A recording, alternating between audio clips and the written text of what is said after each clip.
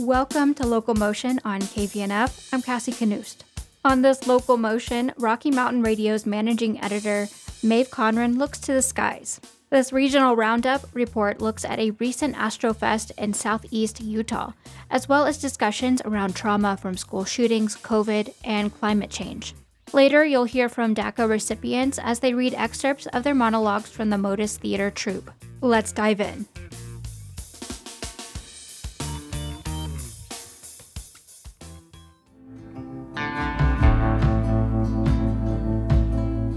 Welcome to the Regional Roundup, a production of the Rocky Mountain Community Radio Coalition, a network of public and community radio stations in Colorado, Wyoming, Utah, and New Mexico, including this one.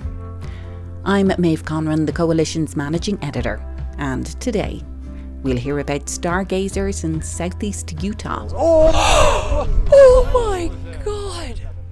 I didn't see it. If you didn't see it, don't worry about it. Oh my God! That had a green tail. Why was it? Dreamers in Colorado, DACA recipients still living with uncertainty about their immigration status and wanting to have their voices heard. When I was a kid growing up in Colorado, I was told, you can be anything you want to be if you work hard enough. Dream big. What they didn't tell me was that there is an immigration checkpoint at the gate to Fantasyland. And how to deal with the trauma of living with the existential threat of the climate crisis. So many other people, including particularly children, are keenly aware of the dangers that are coming with climate change. From Rocky Mountain Community Radio, it's the Regional Roundup.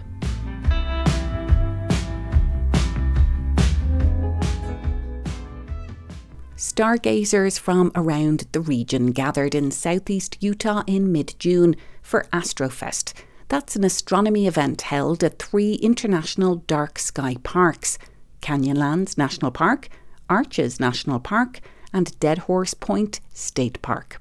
For Rocky Mountain Community Radio, KZMU's Emily Arnston reports. The public was invited to come out to the parks to learn about summertime constellations and take a peek at some supernovas and planets through the telescopes. What is AstroFest all about? So AstroFest kind of started first and foremost for just us linking together as a couple of international dark sky parks that surround the Moab area. This is Austin Kelly, ranger at Canyonlands National Park. To just get people out here to experience this. You know, a lot of people have not seen the Milky Way. This is their first experience here, and having this event where they can come out, see a ranger program, see really unique telescope setups and just really unique things in the night sky was kind of the big thing. We have a lot of folks who maybe don't realize that we're an international dark sky park, and we have partners like the city of Moab that's starting to become that. So just trying to raise that awareness is a really important resource, something we're actively protecting and something really cool and facilitating people seeing that. Is Canyonlands a special spot to see stars? Yeah, I would say certainly. Due to the geography and where we're located, with Moab being kind of the largest city here, we're really fortunate that we have very little light pollution. So we're definitely one of the darker places in the lower 48 for sure. One of the darker places here in Utah, again, just because we're in this really remote country, especially if you think of some of the districts of Canyonlands, like we're going out to the maze, where there's going to be like 3 light bulbs from the Hans Flat Ranger Station. It's one of the darkest places that you can kind of experience here in Utah. Certainly one of the most remote. So yeah, really special for that. Why is it important to preserve the night sky? First and foremost, I would just say because it's really cool, right? It helps to center ourselves in this vast universe that we live in. So many people, about 2/3 of people in the United States, do not get these views. They live in light polluted skies where that light is going up, hitting little things of water, gas, and spreading out where they can't see the Milky Way. Sometimes they're only seeing the moon. But in Canyonlands, it's also really important for the cultural aspect and the history that's tied there. You know, we have 26 affiliated tribes here in Canyonlands, and them and the people that came before them, the ancestral Puebloans as we know them today, they had really intimate connections with the night sky, whether it was for practical reasons like navigation, figuring out when you're planting or something like that, but even for cultural and spiritual things that even, you know, through a Western kind of lens that we're looking through, we can even only just begin to understand. And all of those associated and affiliated tribes, when we come to them, their interpretation of some of the structures and other things we have here is that they have those connections to the night sky. And that's just here in Canyonlands, right? If we go to other national parks, we have things like Harriet Tubman National Historic Site, where they have a more modern interpretation and connection with the night sky of enslaved people getting to freedom. So for me, I think it's that cultural connection we have here. Earlier, we had been looking at a new supernova in the Pinwheel Galaxy. The reason we were looking at it a lot now in the last couple of nights is because there's actually a supernova, which is a star at the end of its life, where we can see this really bright star that showed up May 19th. So it's really new, super cool. And it even ties back to some of those cultural connections where we have some petroglyphs and pictographs, not here, but in areas like Chaco National Historic Park, where they believe that that's from a nebula that the ancestral Babylons were seeing. How where could they you were see depicting it? that. It was so bright, it was visible with the naked eye for that one, which That is is insane. So cool. At least from the interpretation I heard, it would have been visible during the day. Which is What? insane. But yeah, the one that we have in the Pinwheel, it's just cool because it's like active astronomy, right? I think it's really easy for us to be like, oh, whatever, the star's from millions of years ago. But we're like, hey, you know, the light from that star from 2,600 light years away, it's here now. And we're seeing this supernova, which is really cool. And that's a month old for our human eyes. That's super neat. Okay, wait, but that did happen a long time ago. It did happen a long time ago. But We're it's just new to us. now seeing, and it's new to us as a human culture living on the planet Earth. This new supernova happened about 21 million years ago. Canyonlands National Park Ranger Rhodes Smart put that timeline into context for me. What was happening 20 million years ago? When we look to Moab, we actually get the carving of the canyons here at Canyonlands. And so the light has taken that long to travel and finally hits us. And, you know, it was happening at the same time that the canyons were forming. So here in Canyonlands, you can look at not only astronomical history, but geologic history at the same time. While I was talking to Arches National Park Ranger Kyle Ackerman, I saw probably one of the best shooting stars I have ever seen in my life. Right, of like these swirls. Oh! Oh my God! I didn't see it. If you didn't see it, don't worry about it. Oh my God! That had a green tail. Why was it green? That was beautiful. I don't know the exact chemical, but oftentimes whatever is burning up in the atmosphere may have certain elements in it that will burn up and turn colors in the atmosphere, because it's all friction. I mean, it's rubbing against that and creating such heat that all of those elements are combusting. So I'm not sure what it was, but it was beautiful. You can catch Emily Arnston's full report from AstroFest at kzmu.org. Dr. James Gordon is renowned for his work in healing population-wide psychological trauma. He's the author of Transforming Trauma, The Path to Hope and Healing, and he founded the Centre for Mind-Body Medicine, which works in numerous war zones around the world and in communities here in the US. Dr. Gordon was the keynote speaker at Boulder's Highland Institute on June 26th, when he spoke about his recent work in Ukraine, as well as his work in communities here in America. Well, we've worked in the U.S. in cities and places, counties, where there has been massive trauma from school shootings, for example, or other mass shootings, for example. The mass shooting in Las Vegas that killed 54 people. We've been working with the Capitol Police following the January 6, 2020 insurrection, which injured so many of them and traumatized the whole police force. What happens is that if you think about the continuation of the fight or flight and the freeze response, if those are not addressed early on, they continue and they produce symptoms that are entirely predictable. So high levels of anxiety, for example, if you're in continual fight or flight, decreased ability to concentrate, troubled sleep, that's one of the main ones that comes up. Irritability. When I was talking with people from the Capitol Police, I was a group of about 15 men and women, and they talked about, they said, you know, my wife says I'm a pain in the butt since the interaction. She's sympathetic to me, but she says I'm very difficult for her, and she's right. I'm irritable with her. I'm irritable with the kids. So those kinds of symptoms continue. And also the emotional withdrawal, the shutdown, the isolation, that also can continue. I've seen that a lot. We've worked a lot with U.S. veterans, and we've seen how isolated they've become because of the significant trauma. But all of us, I think this is important to know, that everybody in this country was more or less traumatized by the COVID pandemic. I don't know anyone who wasn't significantly affected. We did a number of groups online with people who were healthcare providers, with people who were, just ordinary people in communities all over the United States. And they described the sort of preoccupation and the fear that had taken over their lives, and the constraints that came about because of COVID, and the deaths, particularly among people of color. I don't know any adult Black person who didn't lose somebody who was close to them, friend or family member, or any of our, we work a lot with Indigenous people. We've had a major program on Pine Ridge Reservation in South Dakota.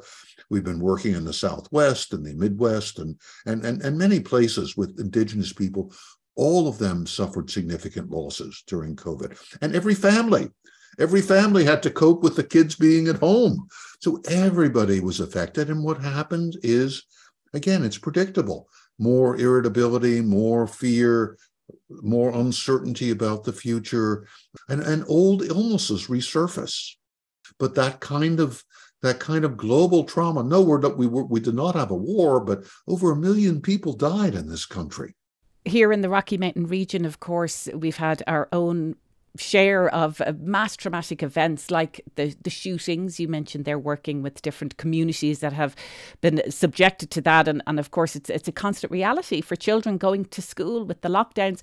But another thing that just strikes me as I'm listening to you talk about just living with this fight or flight situation is what's happening with the climate. And here in the Rocky Mountain region, we're living with increased fires, wildfires at all times of the years. Is that something that you're seeing trauma related to now, what's happening with the climate crisis? Yes, it's a great question. And we've been working in communities that have been affected by climate-related disasters from 2005. We began working after Hurricane Katrina in New Orleans and southern Louisiana, and then in Haiti after the 2010 earthquake, in California after the wildfires, and in Houston after Hurricane Harvey, and then back in Puerto Rico after the hurricanes and the earthquake. It's affecting everyone. And now that it's coming home to people in Broward County, Florida. We began working there because of the school shooting in Parkland, but people are becoming very sensitized to climate change because of flooding. I see climate change as traumatizing, and I see it potentially as a wake-up call. We've got to pay attention. There is the temptation to go into the freeze mode because of climate change. Let me shut down. I don't want to believe it. It's not going to happen. We're going to find all the technological answers. I don't have to do anything. I don't want to hear about it. And I think a lot of people feel that way. It may not be as simple or as quite as stark as I presented it, but clearly a large number of people don't want to see what's going on. And it is traumatizing. On the other hand, so many other people, including particularly children, are keenly aware of the dangers that are coming with climate change. And we're very eager to work with groups that are working on environmental issues, because it's really important that this consciousness of the damage that climate change is doing and can do, that this consciousness be there, and that people have the tools to deal with the anxiety and the fear and the tendency to sort of hide from it that comes because they don't know what to do. I think the goal here is to help people come into balance so they can really use all of their intelligence and all of their intuition and all of their sense of compassion and caring for the next generations as well as themselves to mobilize themselves. But you have to be in some kind of state of psychological balance to be able to both recognize that and do something about it. Well, Dr. James Gordon is the author of Transforming Trauma, The Path to Hope and Healing. He's also the founder and chief executive officer of the Centre for Mind-Body Medicine. Dr. Gordon, thank you so much for taking time to talk to us. Thank you, Maeve. It's great to be here with you. You can catch Dr. Gordon's talk online at highlandcityclub.com/institute.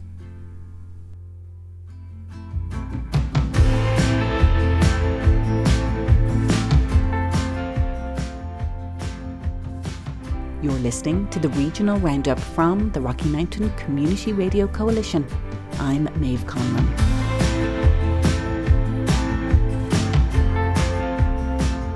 The Colorado State Legislature recently passed a measure to prohibit state and local governments within Colorado from participating in the immigrant detention industry. While this new law may provide a measure of relief to undocumented or temporarily authorised immigrants who are living here in the region, lawmakers elsewhere are challenging hard-won gains. That includes Deferred Action for Childhood Arrivals, or DACA. That's a federal programme that gives temporary legal protection to some undocumented immigrants who were brought here as children.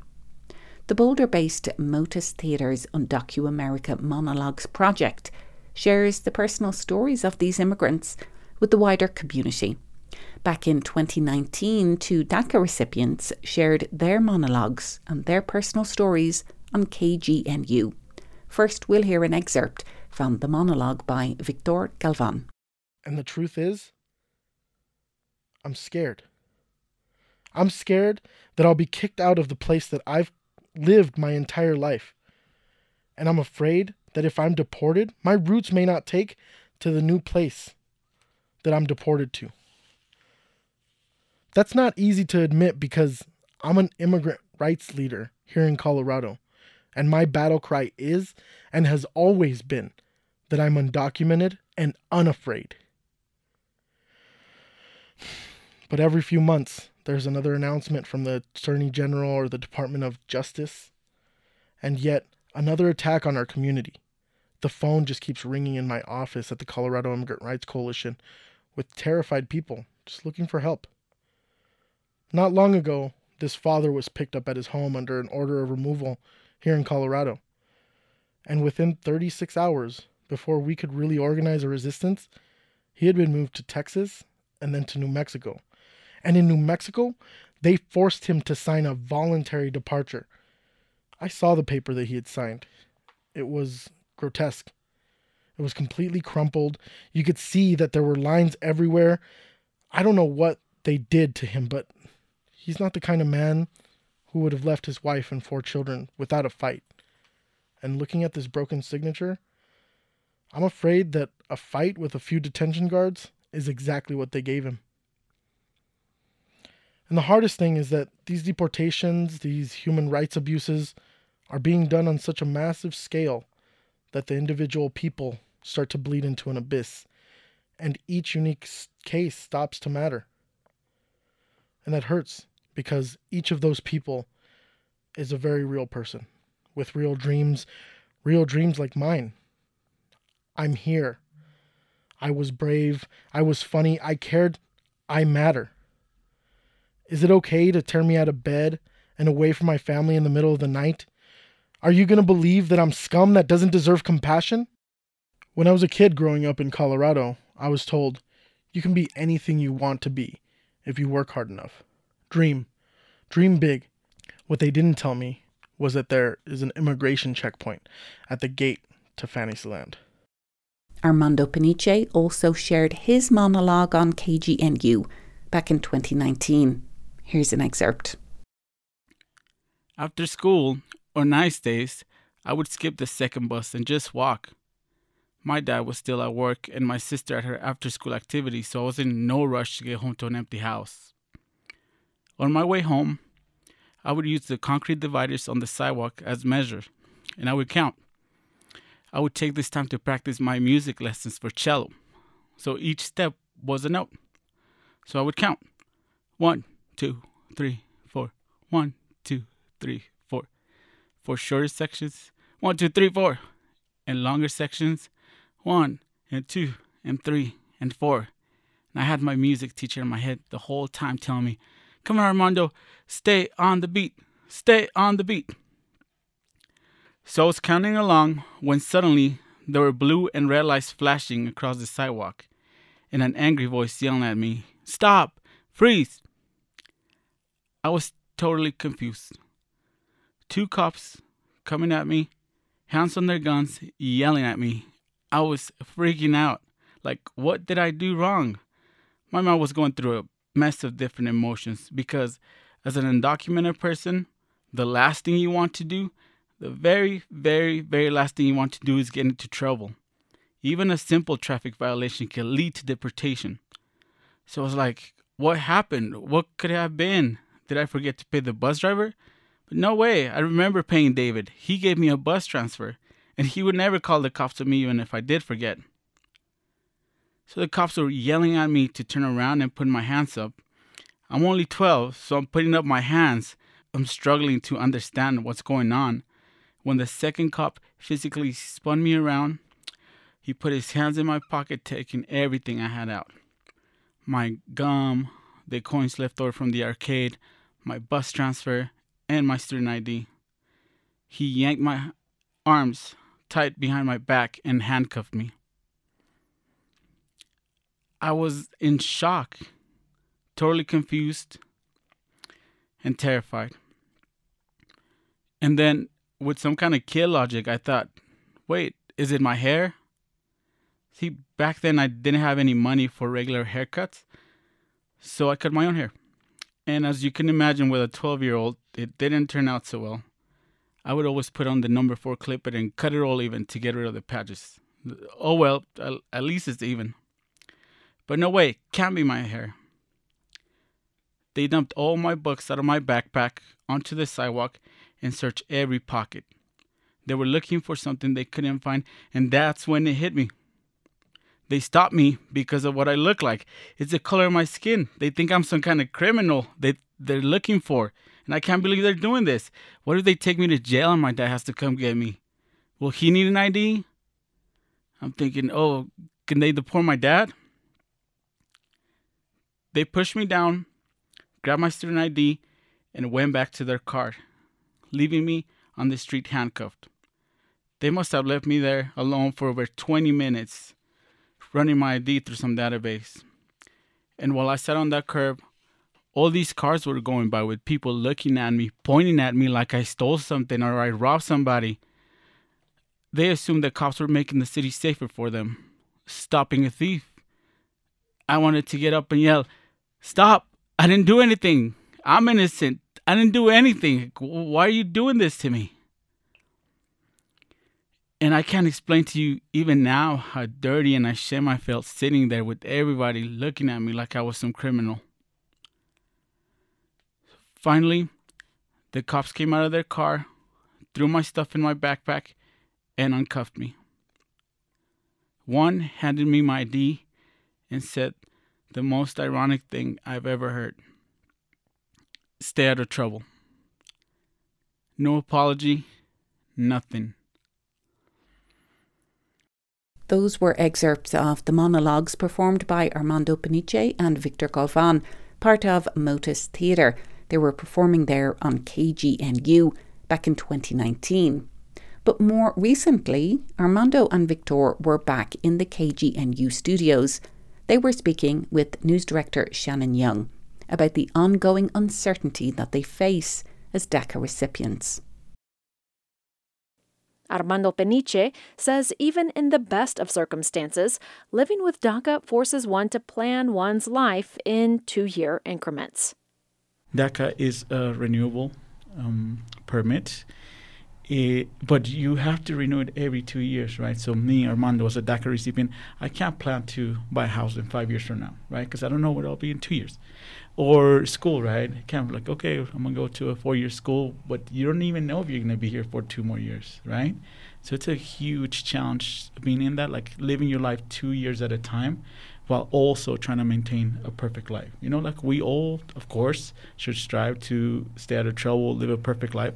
People make mistakes, you know, it's human nature, you know, but and it's just a lot of pressure at times for people like, okay, like you have to be a model citizen, live a perfect life, or in 2 years you might be gone, you know, and it takes a toll mentally, physically, emotionally. One of those elements of uncertainty is the pending ruling in a court case heard by U.S. District Judge Andrew Hanen. Motus Theater monologuist Victor Galvan says this particular judge has a history of ruling against expanding legal protections for immigrants.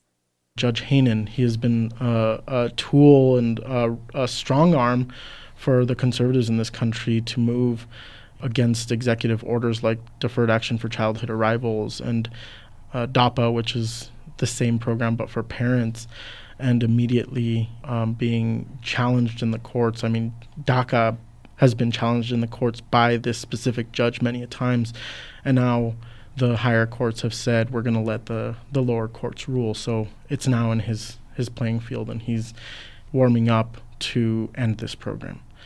And I don't want to set fear in my community, but I also want to make sure that we're pivoting when we need to and preparing ourselves. So people need to be prepared if this program ends, what this may mean for their life.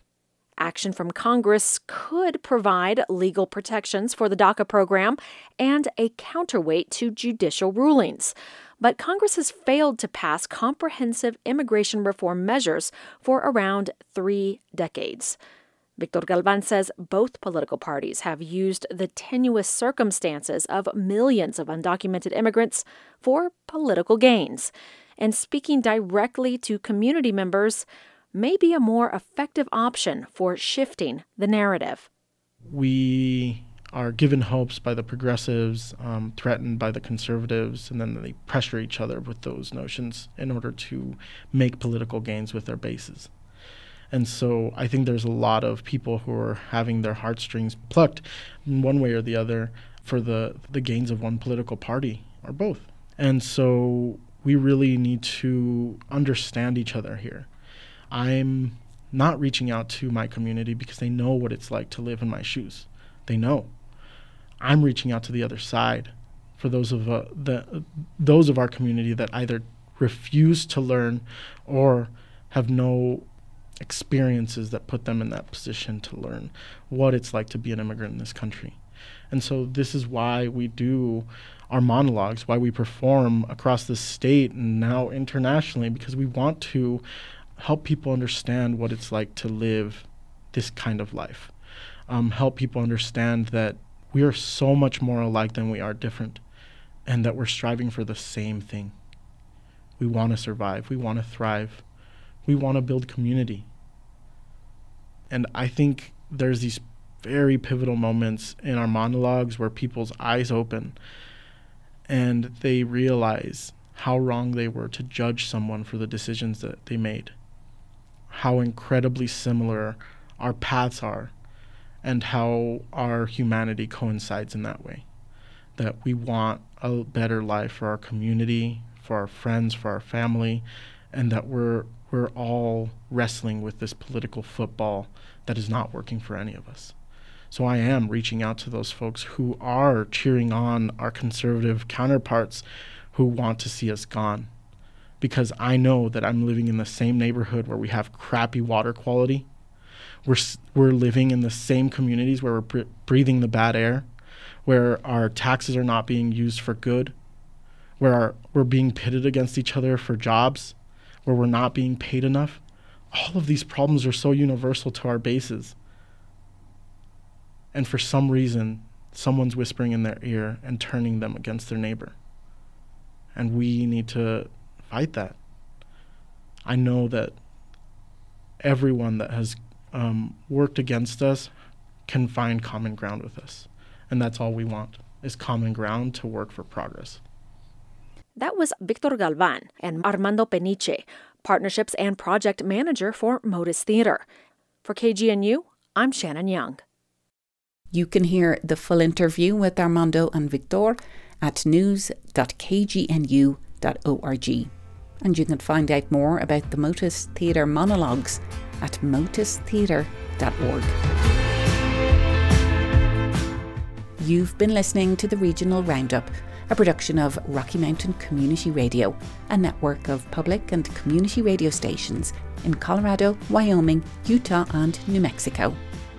Thanks to Emily Arnston of KZMU in Moab, Shannon Young of KGNU in Boulder and Denver, and the Motus Theater monologuists. Our theme music is Take Me Somewhere by Joel Adam Russell. I'm Maeve Conran. Thanks for listening.